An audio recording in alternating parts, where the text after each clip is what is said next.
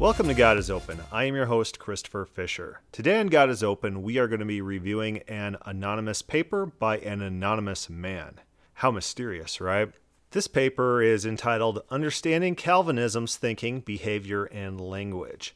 And it's very informative, and it summarizes a lot of things that I've recognized as patterns in Calvinistic behavior and arguments. And it kind of summarizes it. It puts it into a nice package for understanding. And those of you who have debated Calvinists long enough and have experience with dealing with Calvinists, this is probably going to ring true for your experiences. Right now on Calvinism, Arminianism, Pelagianism, Wesleyanism, the Facebook group that started by Jesse Morrell, there is a Calvinist by the name of Joe A. Smith, and he's just ringing true all these things that the paper talks about him, this demagoguery, this language, the hijacking of language, these emotional appeals, this unwavering dedication to idiosyncratic ideas about sovereignty. It's very informative to see how Calvinists talk, how they think, how they argue, what their underlying assumptions are, and this paper covers that. And we'll try to post this paper on the God is Open site. I have been given authorization by the author. But let's jump right into this paper. It says, if you are a Calvinist reading this, you fall within two possible categories. The questioning Calvinism. This is understandably the least likely possibility. And in this event, you are in the process of performing your own personal heartfelt inventory, interested in observations of the system from an outsider's point of view. Skipping forward a little bit. 2. The staunch Calvinist. This is understandably the most likely possibility, and in this event, you are likely in military reconnaissance mode. Right off the bat, the author of this article understands that, most Calvinists, they are militant Calvinists. They don't want to consider other points of views, and often when they're reading hostile material, it's to attack that material rather than considering it with an honest base. Considering it with generosity, trying to understand what it's saying. Skipping forward again. Part 1. Calvinism's socialization process, closed system of logic. The Society of Calvinists dramatically differs from mainstream Protestant Christianity and Catholicism. In the emphasis it puts on adherence to doctrine, the doctrine becomes the cherished identity marker, a trophy which separates the Calvinist from all other Christian groups. And is this true in your day-to-day experience? It's true in my experience. These Calvinists come into these pages and they're like, oh, God's sovereignty, all your guys' doctrines are man-centered, and ours is the most glorious system. And they're signaling hardcore to other Calvinists, their adherence to this doctrine. And they don't care about anything you could possibly say. They don't care about any verses that you will post. They don't answer questions about verses. That's one of the primary hints of intellectual dishonesty in someone, when they will not answer questions. Like, I will answer maybe 10, 15 questions from a Calvinist, and they will refuse to answer even one of mine. And they'll just keep insisting that you keep answering more and more questions. It's like, this is not a dialogue. You're not dialoguing. You're just wanting sound bits. You want to speak in your little doctrine, your little mottos. It's not an honest dialogue. The paper continues, the doctrine sets them apart as superior. The doctrine is therefore sacred. Calvinist pastors can be observed brooding over their congregation's assimilation of their doctrine. It is quite common for Calvinist leaders to counsel congregations against exposing themselves to alternative forms of biblical scholarship, no matter how highly that scholarship is recognized internationally. This is my experience too. They say, oh, I don't care about what scholars say. I don't care about what layman says. We have our own little cult, and only us, the enlightened, can understand the Bible, and anyone else is their reading of the Bible is just flawed because they don't have the spiritual enlightenment. They're reprobate, and only as spiritually enlightened people can read the Bible. So no matter how much on the face value the Bible doesn't support our position, we are going to believe our position anyways because we have the spiritual reading of the text. It's this rejection of biblical scholarship and even layman reading of texts that is very cult-like. It's very cult-like. The paper goes on, the Calvinist authority structure seeks to exert a much higher degree of control over information. They don't like their adherents reaching out, branching out, and getting additional information that conflicts with the narrative. Thus, Calvinism, sociologically, has for many years been a closed system with its own unique values and its own unique language, applying what social psychologists call milieu control. Yeah, like Calvinists, they'll hijack definitions like sovereignty, and they'll insist that sovereignty means absolute control over every single thing to ever happen, no matter what. And if you use the word sovereign in a different context of it, they'll freak out. They won't want to admit different definitions of sovereign. I was just talking to a Calvinist, and he said, "Well, is God perfect?" Well, I'm like, well, the Bible uses the word perfect all the time. It uses it in respect to Noah, for example, and uses it in respect to Job. These people are described as perfect. When the word perfect is used in the Bible, what it means is righteous. And he didn't like that answer because he wants his own special definition of perfect, and he doesn't want to see that word can mean something else rather than his preconceptions. Because if he loses that control over that word, he loses all the emotions that go along with that word, perfection. He wants to base his arguments off of this emotional attachment to words. It's cult-like mentality. It's cult-like hijacking of language, trying to control people's thought process through control of words. This is 1984-ish thought control, word control, language control. You control the language, you control how people think. And this is not like a new concept. A lot of people try to control language. Like, for example, I read Tammy Bruce's book. Tammy Bruce was a feminist who, in the 90s, I believe, wrote this book, The New Thought Police, about her transition from feminism. But when she was a mainstream feminist and running these feminist organizations, she would quote statistics in a way that were favorable to her position. And she recalls an incident when she was traveling in her car, listening to the radio, and the announcer was announcing stats released by her organization. But because the stats were said in a different way than she wanted those stats to be said, she called them up and criticized them and got them to correct how they were saying those same stats. Because how you frame your statistics has an effect on the listener. It's a control of language in order to manipulate people. This is very important. This is very important to understand when we're talking to Calvinists. Their hijacking of language, their double speak when they try to say something. What are they actually saying? What are those actual concepts behind what they're trying to say? And then you need to unhijack those words. Unhijack the words. If they lose control of the words, they lose their emotional appeal. They lose their cult-like mentality in which their system of truths revolve around word definitions. And not just Calvinists, but Arminians too. They want you to say God is perfect. And if you don't say that, then you're denying some sort of truth or whatever. But they have a specific meaning for the word perfect. And it's a different meaning than how the Bible uses the word perfect. And they take you not saying that as a rejection of God's perfection. But God is perfect in the sense that he's righteous. And that's how the Bible uses that word. But they want to hijack that word, attribute these foreign concepts onto them, these concepts of Platonic immutability and divine simplicity. And then if you don't say that, then they take our emotions that are attached to the word perfect and they try to use it against you, an emotional argument. And I got a Calvinist on recording saying, "Oh, you won't admit God is perfect. Oh, you must be deficient. You're hijacking language. You are hijacking language for emotional appeal because you do not have rational arguments." The paper goes on, the control process at work within Calvinist authoritarian social structure controls feedback from group members and refuses to be modified, which results in a closed system of logic. It is consistently observed that Calvinists manifest a pronounced degree of partisanship and almost obsessive allegiance to the doctrine and to idolized persons.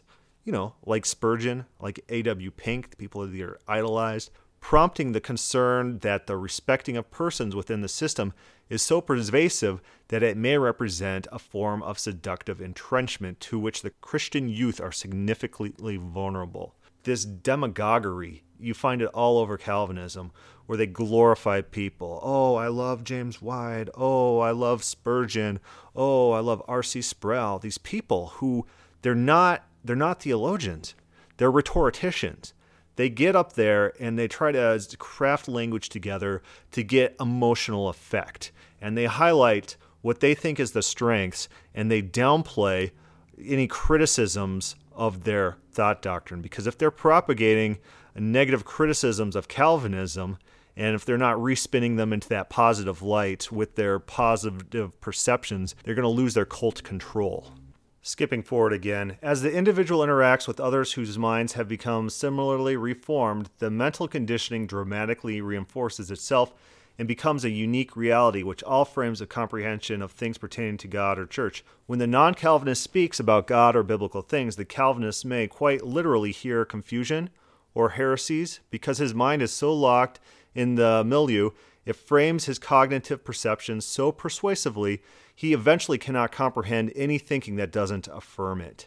Anytime you talk to a Calvinist and you just say something they disagree with, they say, that's heresy. Heresy, everything is heresy to these people. These people are psychotic. This paper then starts to talk about what doublespeak is. And doublespeak is a term, and it's coined in the book 1984, George Orwell. And if you haven't read that book, you should go read that book. Skip the movie. The movie's not as good. And I'm a guy who usually prefers movies because you save a lot of time just watching the movie. Fiction, I just don't waste my time unless it's really good fiction. In 1984 is that book. So in the novel, there's a dystopian totalitarian government. And how does that totalitarian government act? It hijacks language. Like in the U.S., we used to have a Department of War. Did everyone know that? We had a Department of War. So now what is it? That is the Department of Defense.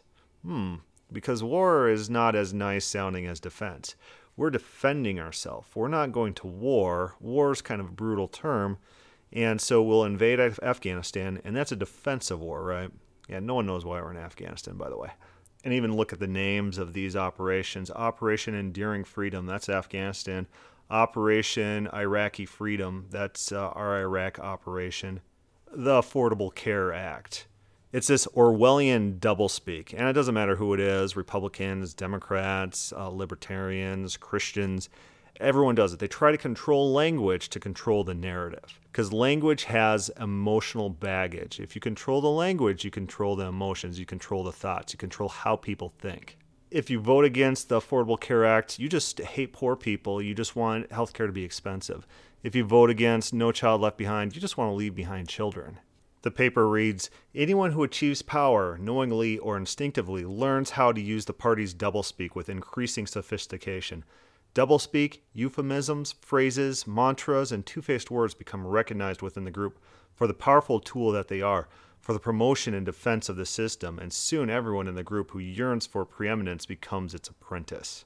Listen to this. The paper goes on later, says, competing disputes can be likened to the game King of the Hill, where power is exercised in the form of semantic representations. The party who can ultimately define and label itself as holy and the other as evil wins the game and dominates the hill. What does that remind you of? It reminds of all these accusations of heresies throughout the centuries. These councils of men will get together and they're politically powerful, right? And they want to suppress any dissent, any rising theology that they disagree with. And so they get together, they have a council, and anything they disagree with is heresy. Well, why is it heresy? Did the original authors of the Bible, did they consider it heresy? Is there indication that it would be heretical to Jesus and the 12? Was that proved? Was that established? Or is this a vote of political people for political reasons to control the narrative? Label your enemy a heretic, and then you could dismiss their arguments without addressing their arguments. The paper goes on to try to explore what are the underlying claims of Calvinism. You know, everyone's familiar with the tulip doctrine, but that's not what Calvinism's based on. And Calvinism, in my experience, is based on these characteristics of God that are defined in Platonism, these immutabilities, this absolute perfection, simplicity, outside of time, unchangingness, complete unity, these Calvinistic ideas. And at the bedrock of all of this is God's sovereignty, and they redefine that to mean his meticulous control of everything. And it's best defined in this paper, in this paragraph. And the paragraph reads, Calvin reasons that if a person, P, has a thought, T, at a moment, M, which then becomes event E, then E obtained inevitable and unavoidable because God conceived, determinatively caused, and then meticulously rendered certain E would obtain in such a way as to make E compulsory. And conversely, that God allows no alternatives of E to ever obtain. For Calvin, God has created a world in such a way that only what God determinatively causes and meticulously controls and renders certain will ever obtain. The causal mechanism through which God accomplishes this, Calvin asserts as divine, immutable decrees. All events flow from the mind of God in Calvinism. Everything has to be sovereignly dictated by him, the Calvinist definition of sovereignty, where it's this meticulous control. And it's interesting to deal with Calvinists because you try to explain to them, you're not talking about sovereignty. Pull up a dictionary, look at the definition of sovereignty. That's not the word you want. What you want is meticulous micromanagement, fatalism. That's what you want. Combine those words together, there's your accurate word. Not sovereignty. That's not the definition of sovereignty. You're hijacking a word, the word that you like that has emotional baggage, and then you want to take those emotions and add them to Calvinism to give Calvinism a little boost. That's not the word you're looking for. You want micromanagement. You want fatalism. That's your belief. If you take Calvinists' words out of their vocabulary, they can't deal with you. They can't interact with you. Their views are contingent on these words. The paper quotes R.C. Sproul, and R.C. Sproul says, if there's one single molecule in the universe running around loose, God is not God. What? What? Then what is he? Yahweh creates the entire universe, everything in it, and controls everything except for one molecule. No, he's not God anymore. What kind of silly argument is that? It's nonsense. It's this rhetorical flourish that deals on this glorification, this in-group signaling, this control of language, and this self-glorification. Oh, Calvinists are like, we're the ones who believe in the true glorified God because of our system of theology, which nothing can violate. You notice in that argument, they're saying, no matter what the Bible says, we're right. No matter if the Bible has God changing, repenting, interacting with human beings, and being frustrated over the lack of control over his people, no matter what the Bible says, our system is true. And to the extent that they accept the Bible, they have to just override the Bible with their theology, because their theology takes precedence over the Bible. And you'll notice this in arguments. You'll post a Bible verse, and then they'll attack you. You'll say, here's God repenting. Oh, you don't think that God's perfect. Don't attack me. Deal with the Bible. Deal with what the author of the Bible says. Redirect to the Bible. Your problem is not with me. Your problem is with the Bible. And so if your claim is that the Bible is not true, yeah, I could respect that claim, but it's not me saying it. It is the Bible. Deal with the text. Deal with what's being said here. Deal with the authors of the Bible. Refocus them to the Bible, then they can't make personal attacks. If they're making personal attacks, just say, you're not attacking me, you are attacking the Bible. They won't know what to do. That's the thing. I don't care what I believe. You shouldn't care what I believe. What we're trying to do as competent theologians, as competent historians, is figure out what the authors of the Bible believe. Whether you believe it or not, that's up to you. The paper goes on, since the underlying proposition is automatically presupposed, it becomes, and most often subconsciously, the single concept which controls every aspect of the Calvinist perception of God. And because it is presuppositional, it consistently works as an invisible barrier to coherent dialogue with non-Calvinists. And a multitude of fruitless disputes perennially occur over controversies simply because the non-Calvinist doesn't recognize the underlying presupposition, and the Calvinists are constantly unlikely to enunciate it. Such dialogue is as successful as two ships attempting to exchange cargo while passing each other in the night. In other words, two parties spend countless hours speaking past one another. The non-Calvinist walks away perplexed, and the Calvinist walks away feeling misunderstood, and rightly so. In my experience, you're not going to find Calvinists who want to debate and talk about the nature and character of God. They don't want to focus on that because that's especially where they're lacking. They don't want to talk about perfection as defined by the Bible. They want to talk about their perfection and their theology. They want to talk about metaphysics that are not found in the Bible, and then they want to bring that to the Bible. If they're forced to have a biblical discussion about the definition of words or the biblical descriptions of God as found in the Bible without their presuppositional theology, they will crumble. They can't do those debates because their proof texts just do not exist. The paper later says, in his voluminous writings, Calvin will make depictions of God's conduct, which will implicitly infer a God who is predisposed towards evil, as either heartless aggression in order to display voluntaristic utilitarian prowess, or of deriving pleasures from torture. Such conduct from God is defended as his divine right, often with appeals to the words of Paul, "Who are you, O man, to reply against God?" Calvin's representations of God in this fashion have caused no small measure of discomfort among scriptural readers who see Scripture consistently representing God's predisposition towards evil as one of reluctance, based upon an overarching predisposition towards benevolence. But for Calvin, benevolence is irrelevant under the shadow of God's sovereignty, as are ethics, because sovereignty is the supreme attribute and divine right of the king. This would actually be a very interesting debate. How is righteousness defined in the Bible? And does the God of Calvinism meet that definition of righteousness? When God is called righteous and his righteous acts are explored, in what way is he righteous? The Calvinist just assumes no matter what God does, no matter how evil, no matter how appalling to us as people, that it always can be defended by divine right. And it's always for this utilitarian good, that everything is designed to God's maximum glory. But is that the definition of righteousness? Is that the definition of perfection in the Bible? I would say no. God does not have immunity like sovereign immunity. God just can't be charged with any crime. That's not a biblical concept. In fact, in the Bible, you find people all the time accusing God of shirking his duties. You find people accusing God of perhaps unrighteousness. You have Abimelech, for example. You have Moses and Abraham, both accusing God. Abraham, he talks about God's righteousness in destroying Sodom. If destroying the righteous with the wicked was a righteous thing to do, is that the most righteous action of God's? And God agrees with Abraham, of course.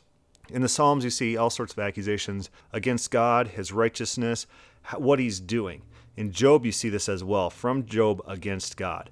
And God, interestingly enough, towards the end of Job, says that Job spoke what was right about God. So in some sense, somewhere, Job said something right about God. What was it? Was it his accusations that God sometimes doesn't act, that retributive justice is not a feature of this world, and sometimes God sits by idly as bad things happen? David Kleins thinks so. That's a Job scholar. The entire purpose of the book of Job is that God does not control everything. Job's friends are the Calvinists.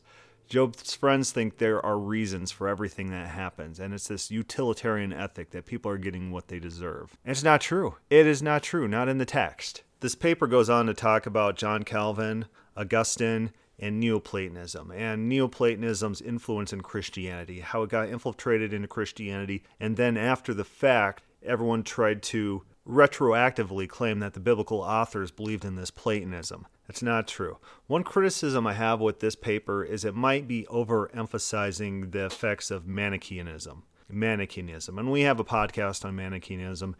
And instead of thinking of Manichaeanism as influence on Augustine, think more of Manichaeanism as element, as an artifact of its own time and place. It took in a lot of cultural ideas that were prominent even at the same time. Both Platonism and Manichaeanism disdained bodily pleasures like sex. The asceticism was rampant in all different philosophies. It was everywhere, and people saw it as very holy. So did Augustine get his dislike of sex from the Manichees or from Platonism? And Platonism is really his primary influence. He fell in love with that, and he totally and completely disowned Manichaeanism. The overlap between them is more coincidental than anything, and Manichaeanism was really persecuted by mainstream Christianity. So it's not like Manichaeanism held like a special place, a special prominence. It was this dated sect of semi-Christians who kind of believed things on the fringe. But those elements that stayed with Augustine were the popular elements in the culture of the time. Compare Augustine to Jerome, a lot of the same ideas. They were competing for prominence, so they disliked each other, but a lot of the same ideas about asceticism. Jerome was going around trying to ruin people's lives and tell them not to have sex. Because, why? Because sex is degrading to the body, and we need to be spiritual and reunite with, the heavenly spheres. Asceticism. Origin was the same. Everyone was descended from this intellectual realm and needed to re-merge. This is popular stuff, and it's infiltrating Christianity. And the reason that Augustine finally accepted Christianity is because he was living remotely when his mother Monica was a Christian, and he didn't hear these ideas, how to interpret Christianity in light of Platonism, which was popular. It was popular in Origen. Read Origen's work. Read Justin Martyr's conversion experience. There are other minor things with the paper, like he claims that Basilides claimed his teachings were from Matthew. He actually claimed his teachings were from Matthias, which, maybe I'm wrong on, but that's just the other day researching Basilides and trying to recreate my timeline that I have of these early Gnostics and their influences. It's just a minor criticism. I think that people, when they focus on Manichaeism, Gnosticism, and Augustine, they might be looking at red herrings. What the most prominent philosophy was of the day was Platonism. Platonism. It overrode everything. The Calvinist the other day, I'm like, this is Platonism. He's like, oh, you mean Aristotle? No, I don't. I mean Platonism. Who cares about Aristotle? Who cares about Aristotle? Did anyone care about Aristotle? Justin Martyr's like, yeah, I went through Aristotle school. But the best was the Platonists. And Augustine, he always talks about the Platonists. No one cares about Aristotle. Why do people focus on him as if he was a major influence in the time in which Platonism influenced all of Christianity? When people talk about Aristotle, you gotta they're historically ignorant. They might be thinking of a time when he gained more prominence, maybe during the time of Aquinas, but not during the 3rd century. Kind of a tangent. The paper itself doesn't say anything about Aristotle, which is good, but it does do the red herring with the Manichaeism. A minor detail. The paper rightly traces these views as flowing through Augustine through Calvin. Calvin was a big fan of Augustine. The paper moves on to quote Calvin talking about the fall, Adam and Eve, and it says this, "Nor ought it seem absurd when I say that God not only foresaw the fall of the first man, and in him the ruin of his posterity, but also at his own pleasure arranged it." So to Calvin, the fall of man was part of this divine determinism. Man never had free choice to choose to fall. And this red herring of original sin, they're like, people after Adam inherited this original sin. Well, did Adam have this original sin? Well, he could kind of choose, the Calvinists who don't know Calvinism, they're like, oh, he could have well, no, he couldn't. Calvin has this idea of absolute divine determinism, which controls everything, even the fall of Adam, which is totally in opposition to how the text reads. God's lament over these events, God's reaction to seeing all of creation in Genesis 6 fall, and then regretting his own actions in making man. The narrative of Genesis on its face value disowns this Calvinist idea of divine determinism. God is not controlling everything. God's not willing everything for his own pleasure. And so the Calvinists need to invent mechanisms to dismiss the text. This paper quickly switches back to talking about Calvinists, their social pressure, their milieu control. And it says, because Calvinist socialization processes include milieu control, there is emphasis on group conformity and unanimity, such that anything which questions or threatens to cast aspersions on the doctrine is met with negative reinforcements, which may include public humiliation or punitive correction. The Calvinist who does not purport himself carefully can be cast out of the synagogue. Being labeled a Pelagian, for example, can represent rejection and demonizing of an individual within a group, since it is frequently used as an extreme pejorative with demonic connotations. Oh, those Pelagians, oh. That's why you laugh off their insults. You laugh off their ad hominems. And you ask them to prove their point. Well, a Pelagian's a heretic? Show me. Show me in the Bible. They can't do it. A need for peer acceptance or subconscious need for family cohesion may exist within each member as his individual identity is remapped into the group's identity. These Calvinists are like, oh, I'm a Calvinist. I'll get these Calvinist tattoos and I'll smoke this pipe and have this beard. They are trying to fit into this groupthink. Their identity rests in this Calvinism. It's to them, it's hip and trendy. It's their identification. As a result of charistic methodology, Calvinists become strongly compelled to honor the sacred object and to protect it from disparagement with militant vigilance reminiscent of the brown shirts of the 1940s Germany.